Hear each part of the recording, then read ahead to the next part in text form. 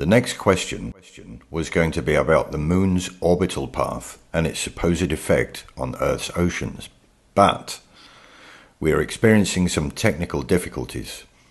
We overloaded the free video editing software. Our excuse is as follows. We'd revisit the Moon in a nanosecond, but unfortunately we've lost the files and it's a painful process to build them back up again.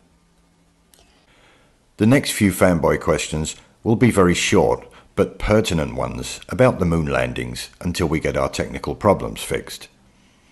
Please bear with us and enjoy the typical nonsensical and ultra-complicated fanboy reactions in the comment section.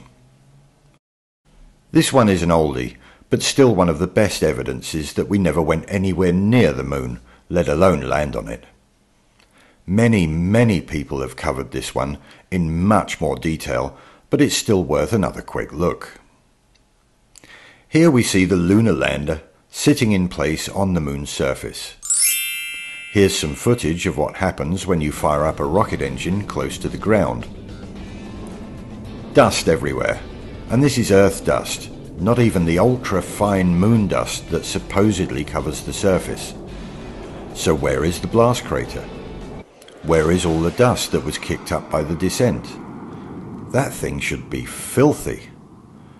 Did they fill in the blast crater and then do a bit of housekeeping for the sake of the gullible audience back on Earth? Or did the magical lunar wind blow it all away? Or my personal choice, it was all filmed here on good old terra firma. How do you explain such glaring inconsistencies, fanboys?